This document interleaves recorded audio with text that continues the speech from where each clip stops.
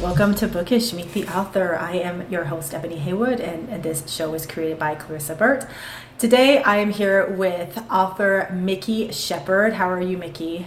I am fabulous. So grateful to be here. Glad to meet you. We are grateful to have you here. And Mickey is, I don't know, why is my mic way on the other side? Okay, so hopefully I'm coming a little clearer now. Mickey is the author of In a Heartbeat, The Miracle of a Family That Was Meant to Be. And I am very interested in this. So let's just get started. Why did Okay. you write In a Heartbeat? Well, it's actually it was kind of in my head growing up. When I was 12 years old, my mother remarried, and typical 12-year-old, I wanted nothing to do with him, but he was determined to win me over, and he did. And that's why my name's Shepherd, because I took his name. He was Oh, my dad, and I always wanted to write a story about him because I was a very shy kid. He came along and just my confidence grew. I wasn't as afraid of trying things.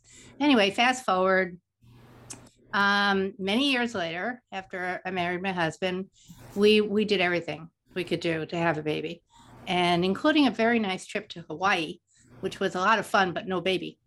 But I was very, very involved in real estate at the time. I was very politically involved in real estate.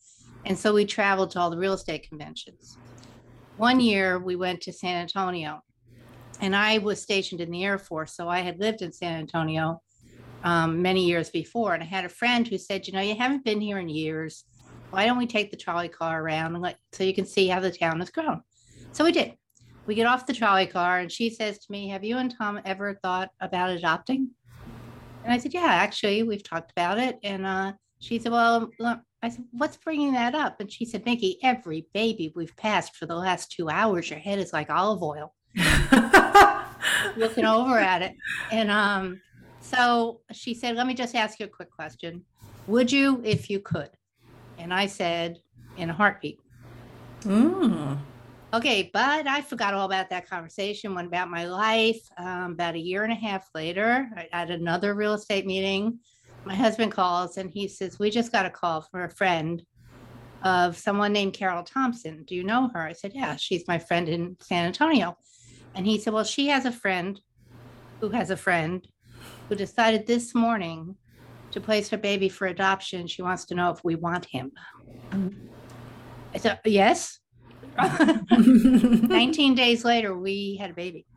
We Wow. hadn't even applied for a home study or we hadn't done anything. I mean, it all happened so fast. I always kid, but it is true that he was my last real estate referral when we were in Colorado, and also the most expensive. Yeah. But anyway, so that became a thing for about 25 years, watching him grow up and how he affected our lives and everybody else's life. And to me, this is a miracle. This woman gave us the greatest gift in the world, and she wasn't a kid. She was 33 years old, Hmm. had a daughter with some serious health issues. She was in a very bad situation. She knew she couldn't bring him home to that, and she wanted him to have a life from day one. And there were a lot of obstacles, including a very aggressive social worker in Minnesota who insisted the baby had to go into a foster home for 6 weeks. And I was in the delivery room with her. That baby was not going in a foster home. And she said, "Fine, I'm just keeping him." And then she calls me, "Make it work, fix it, fix it," which we did. We did. We found a loophole. So which is a cute. I guess I should tell you that because there are some cute stories here. We were in Minneapolis, yes, and it was time to take our son home, and we did find a little loophole that we weren't supposed to take the baby out of state. And at first they said, "Why don't Mickey comes home, does the home study? Tom, you go out there and be with the baby." And he said, "You didn't talk to her last night. She's not leaving that baby. It's not going to happen. So find another way." So I'm in the hospital room. We're trying to figure out what are we going to do here. And my lawyer calls and he said, "I don't want you to talk. I just want you to listen." I said, "Okay." So I'm going to tell you a story. And he said, "You understand you're my client, right?" I said, "Absolutely." And he said, "Okay, if you call me and tell me you are going to rob a liquor store, I have to turn you in as an officer of the court.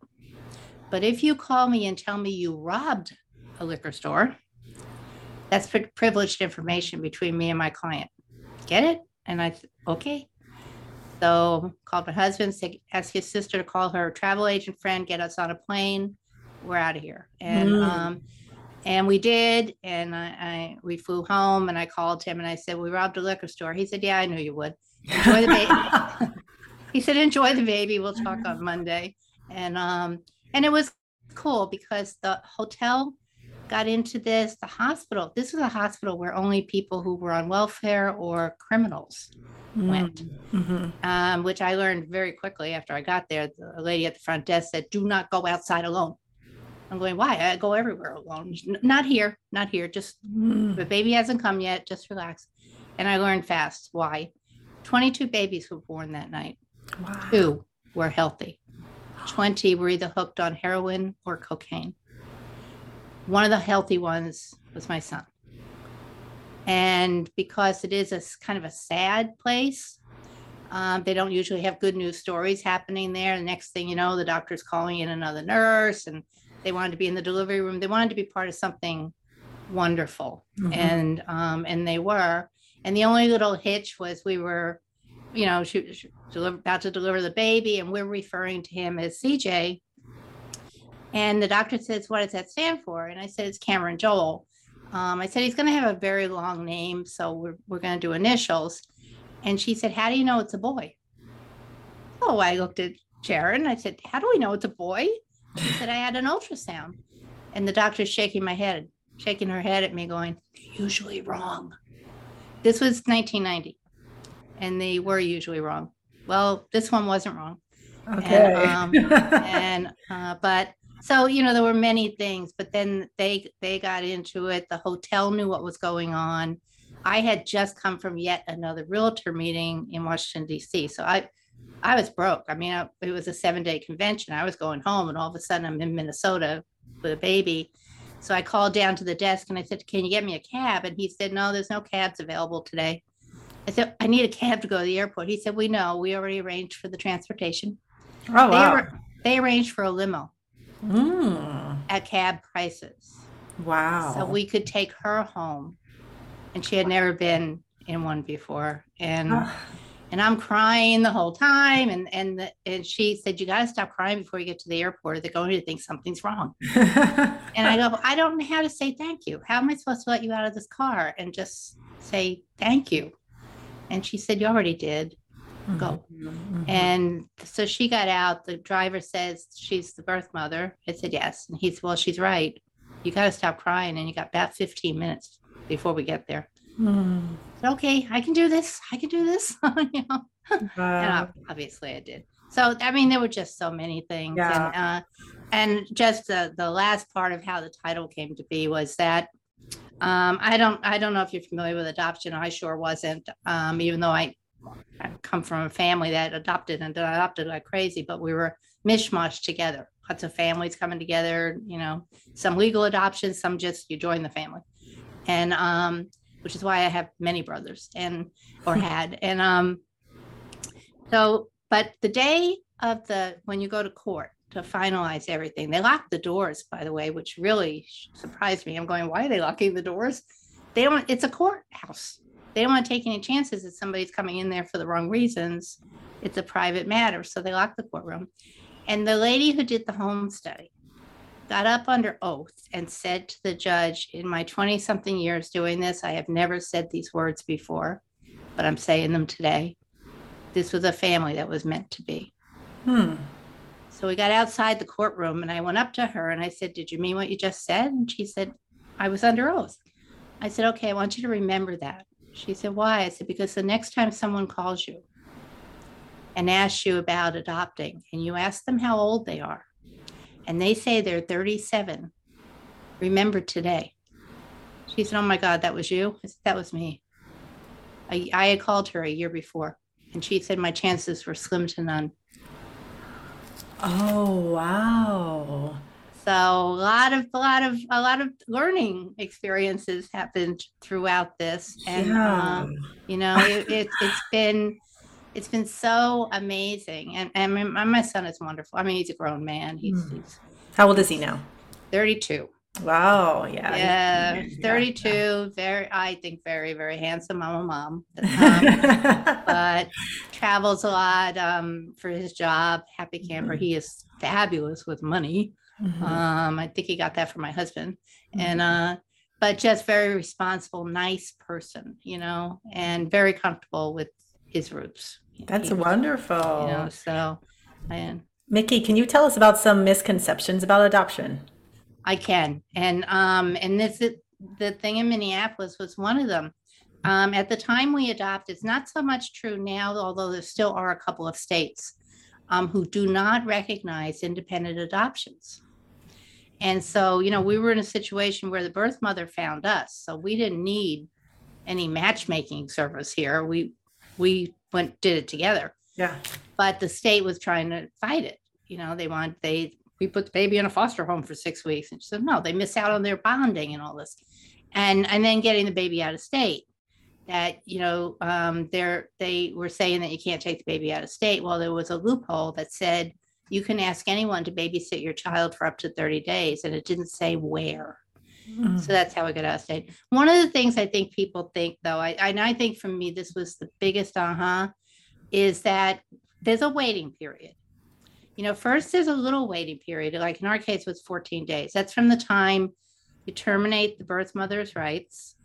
She has 14 days to change her mind. And please God, don't do it. But, that's how I felt. That's how I felt in the delivery room when they asked me, who do I give the baby to?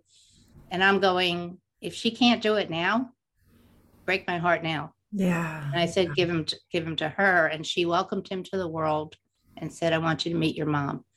I cried for a week. I mean, this is a lot of crying going on here, but so that was part of it, the changing of their minds. We had this 6 months after that.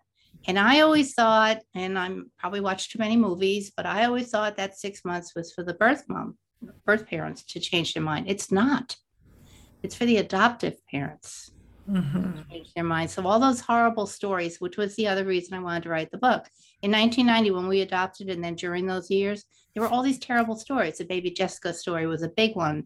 That, the little 2-year-old that was being ripped away from her adoptive parents. She didn't know anybody else. She was adopted at birth. And that was a horrible case. In fact, our attorney was later responsible for implementing what became the Baby Jessica law. So that could never happen again. The other thing is that, so they think, you can change your mind anytime. They worry about, I had a friend, and I think this really is a misconception. I've learned a lot because I do a podcast radio show that's called Adoption as a Choice. And its whole purpose is to raise awareness about adoption.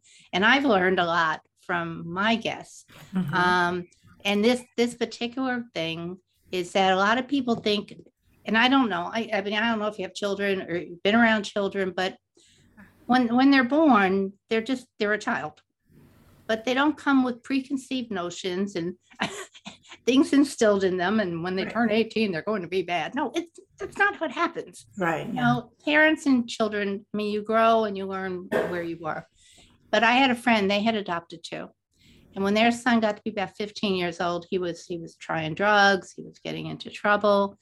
And she's acting like there's nothing she can do. And I'm going, Linda, he's your son. You adopted him at birth. And she said, yeah, but that's whatever's in his blood. I said, no. Right, yeah. I said, how long have you known me? My name's Mickey Shepard, and my father, George Shepard, had no blood relation to me. And I'm constantly being told how much I was like him back then. But that was their mindset. And I've come to learn from some of my guests on my show that that's not unusual for people to believe that there is that problem. Then there's open adoptions, there's closed adoptions. There used to be so many closed adoptions, and records were sealed, and you couldn't find out any information if you wanted to. Honestly, very few people really want to. We've learned that this year too. They're the numbers, but at least they should be able to if they want to. But now there's all sorts of. A lot of my guests were in Texas this year, and there's a lot of people that do an open adoption where the birth mother stays involved to a certain extent. Now, we didn't do that. We both agreed that we wanted him to get on with his life but that I would send a letter once a year and pictures, just so she always knew what was going on, but also so I always knew where she was in case there was ever a medical situation, things like that. But some people aren't sure, which way they should go. That's okay. There are a lot of people out there to help them. I think the biggest obstacle is the money. And when we adopted, there were no tax credits, there were no grants, nothing. We just had to come up with the money. But there are so many things that can help people now. And one of the things I've really been trying to promote to people that I've learned a lot about this year is one of my guests recently was involved with the Dave Thomas Foundation. And that's Wendy's Wonderful Kids. They strictly work on getting foster children adopted. We had like 50 foster children a day, something like that age out of foster care. So if they go to college or they go get a job or whatever they do, they don't really have a family, to come home to, spend holidays and, get their families together with. So that's a big issue. People need to check into that because they have a lot of grants available for people to help them do just that. Yeah. And those children, they want somebody to love them and hug them. They're not looking for anything fancy. They just love. Yeah. And I think they all deserve it. So I'm trying to give you as many misconceptions as I can. I think one of the big reasons I wanted to write the book. I have my little mission. I've told everybody this. I'm not out to save the world, but I would love to change one birth mother's mind at a time. I would love for her to feel what our birth mother felt. And she was a good example because she had an abortion before and always regretted it. She was going to do it again, but she started bleeding and just thought she miscarried, didn't go to a doctor, which is very typical for a lot of people in that situation when they're not usually under a doctor's care, that kind of thing. But then a few months later, she realized, oh, well, no, I am still pregnant. And she took it as a sign from God. She said it was a sign that he was giving her a chance to do something good with her life. And she had no support. Nobody, her mother, her family, friends, nobody supported her, but she stuck to it. She knew it was the right thing to do for her and for her son. So that's a big part of it. People think that you can't bond. It's so many different things that I can't believe. And then there's the words. I live in a very, very tiny town. We have a blinking light, a deli, and a part-time post office. So, and one of my neighbors one day was saying he didn't understand how people could give up their baby. They're not giving up a baby. They're giving a baby a life, a chance for life. Right. I said, it's the biggest, most courageous moment a woman can do. It's hard. I said, this is not, disposing of something. This is lovingly choosing a path for your child. Right. And it's difficult. There are, that's a lot of people have those terms. So part of it's trying to educate the world. You're placing a baby for adoption. With a lot of the counselors, the wording I'm hearing them using, that people that I've interviewed, is that they're helping the birth mother, birth dad, if they want to be involved. And, unfortunately, they're not always, but often they are. So they're helping them choose a parent plan, whether it be them or they're choosing another path for that child, but they're very, very involved in it. And people there are reputable agencies where the birth mother, birth parents can see, I hate to call it a resume, but kind of a bio about the wannabe adopted family. Let them really see, do I feel comfortable here? It's not like it's a secret. It's not the 1950s. And you can know and you can choose. Right. And so the more they know, the better off they are. Because the one thing, I have never given birth and I've never had an abortion, but from talking to people who've done both, you can never get that feeling back from aborting. But from adopting, you have a life that you put out there and it does your heart good. And yes, it's hard. And I had a wonderful guest this year who had both situations. She was a birth mother, and later she was an adoptive mom. And she agreed that it is a very different thing, and you don't get over it. Like people just tell you, you just get over it. No. And we need babies. But not to mention, there are so many adoptive wannabe families out there. Right. You know? Yeah. And you mentioned the power of words when people say, I gave up. How would you give up?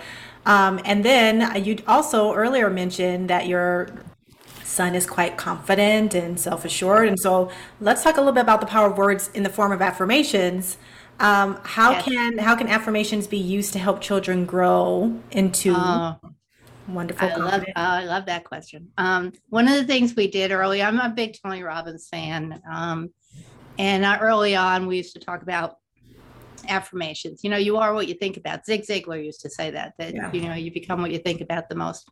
And we wanted him to grow up in that kind of a positive environment, because the world is negative. I mean, you have to work at positive. Yeah. So we started coming up with affirmations like, every day in every way, I'm getting better and better. And my husband really worked with him on this. And as a very young child, we made it a game. Can I go do this? And we'd say, all right, but give me an affirmation. And, he'd roll his eyes. That's what children do. But he still did it. And he said, I know what you speak about, you think about. I mean, he had it all down, humoring us, but nevertheless, those things were in his head. And I think it does work. And it occurred to me after COVID and children were kind of really displaced as far as their schooling, that what a great thing that parents could start to do with children is let's teach them some affirmations, make it fun, because if they say it, they'll think it's silly, but it stays in their head. And you'd be surprised what it will do. And so, I mean, we felt so strongly about it when we wrote our will, when my son was a baby. We actually put the affirmations in the will. Wow. And insisted, in case anything had happened when he was young, that we wanted people to still do this with him each day. We thought it was that important, because our minds wander. I don't care if you're 2 years old or 52 years old. Your mind wanders. You're talking to yourself all the time. Right. So if you're going to talk to yourself all the time, why not try to program it a little bit with affirmations? Yeah. So that's the one thing I think that it's also a misconception, just so I don't forget it, is I think what I really, really learned, I never wanted that awkward moment to happen where either I'm looking over a schoolyard fence and don't know who's watching my child, or waiting for him to find out about his adoption. So he knew from the beginning. He may not have known what the word meant, but he knew always. And this year I've met some people who didn't. And most, the younger ones seem to have known, but there are people like in their 50s and 60s that found out very late in life, and it was traumatic. So I think that's something that we can dispel with people now, today. Let them know, because I wrote an article for the Colorado Springs Gazette Telegraph when we were still in Colorado, and my son was 5 years old at the time, and basically that story became the seed for In a Heartbeat. But the day came to go for photo shoot, for the paper, and all of a sudden my son is blocking the door, and I said, what are you doing? He said, the story's about me, right? I said, right. He said, so shouldn't I be in the picture? I said, yes. I said, now, this paper's going all over Colorado, and there are weird people. I said, your classmates' parents will see it. Not everybody understands. And he said, I know what adoption means. I said, okay, what does adoption mean? He said, it means I'm special. I said, okay, little special man, I guess you need to change your clothes for the picture. Let's go. And we did. He was in the picture. But it was not a big deal to him, because he always knew. And he was very secure. He knew it meant he was chosen. That's wonderful. That's such a great story. Yeah. Mickey, we're kind of running low on time, but I want to talk a little bit about how businesses can support you and your radio show to help raise awareness around adoption, the loving choice of adoption. Oh, thank you. It's called Adoption as a Choice. It's on the Voice America Network, the Empowerment Channel. We've been growing like crazy. We started in January. We've had some fabulous guests, but now we need some sponsors, advertisers, sponsors. It's a great venue. There's 400,000 listeners, I think, a day or whatever it is. I can get them the numbers, but just a great means. It's on live every week, and then it's a podcast 24/7 after that. And we've just been so excited about how it's grown. I realize, sometimes you're just in the right place at the right time, and this is the year to be spreading awareness about adoption. And that's all I'm trying to do. Just spread awareness, let people make their own choices. But how can you make a choice if you don't get the education? Exactly. So I would invite your listeners to go to Adoption as a Choice, all one word, .live, and just pick one. Anyone. And then if you want to learn more about me or contact me, you can go to adoptionasachoice.com website. It also has all the episodes on there. And I have one episode from March that is continually the #1 episode. It's just amazing that people just keep going back, and it's a big story about adopting from China and the US. So and buy the book. Yeah. So if they want to buy the book, Mickey, should they also go to adoptionasachoice.com? They can, or they can go directly to Amazon. If they go to adoptionasachoice.com, there's a link directly to Amazon. And I have a goal. I'd like to see this book in every pregnancy resource center in America. It's a short, it's a happy read, and I think it will change people's minds. Thank you so much for sharing your story with us.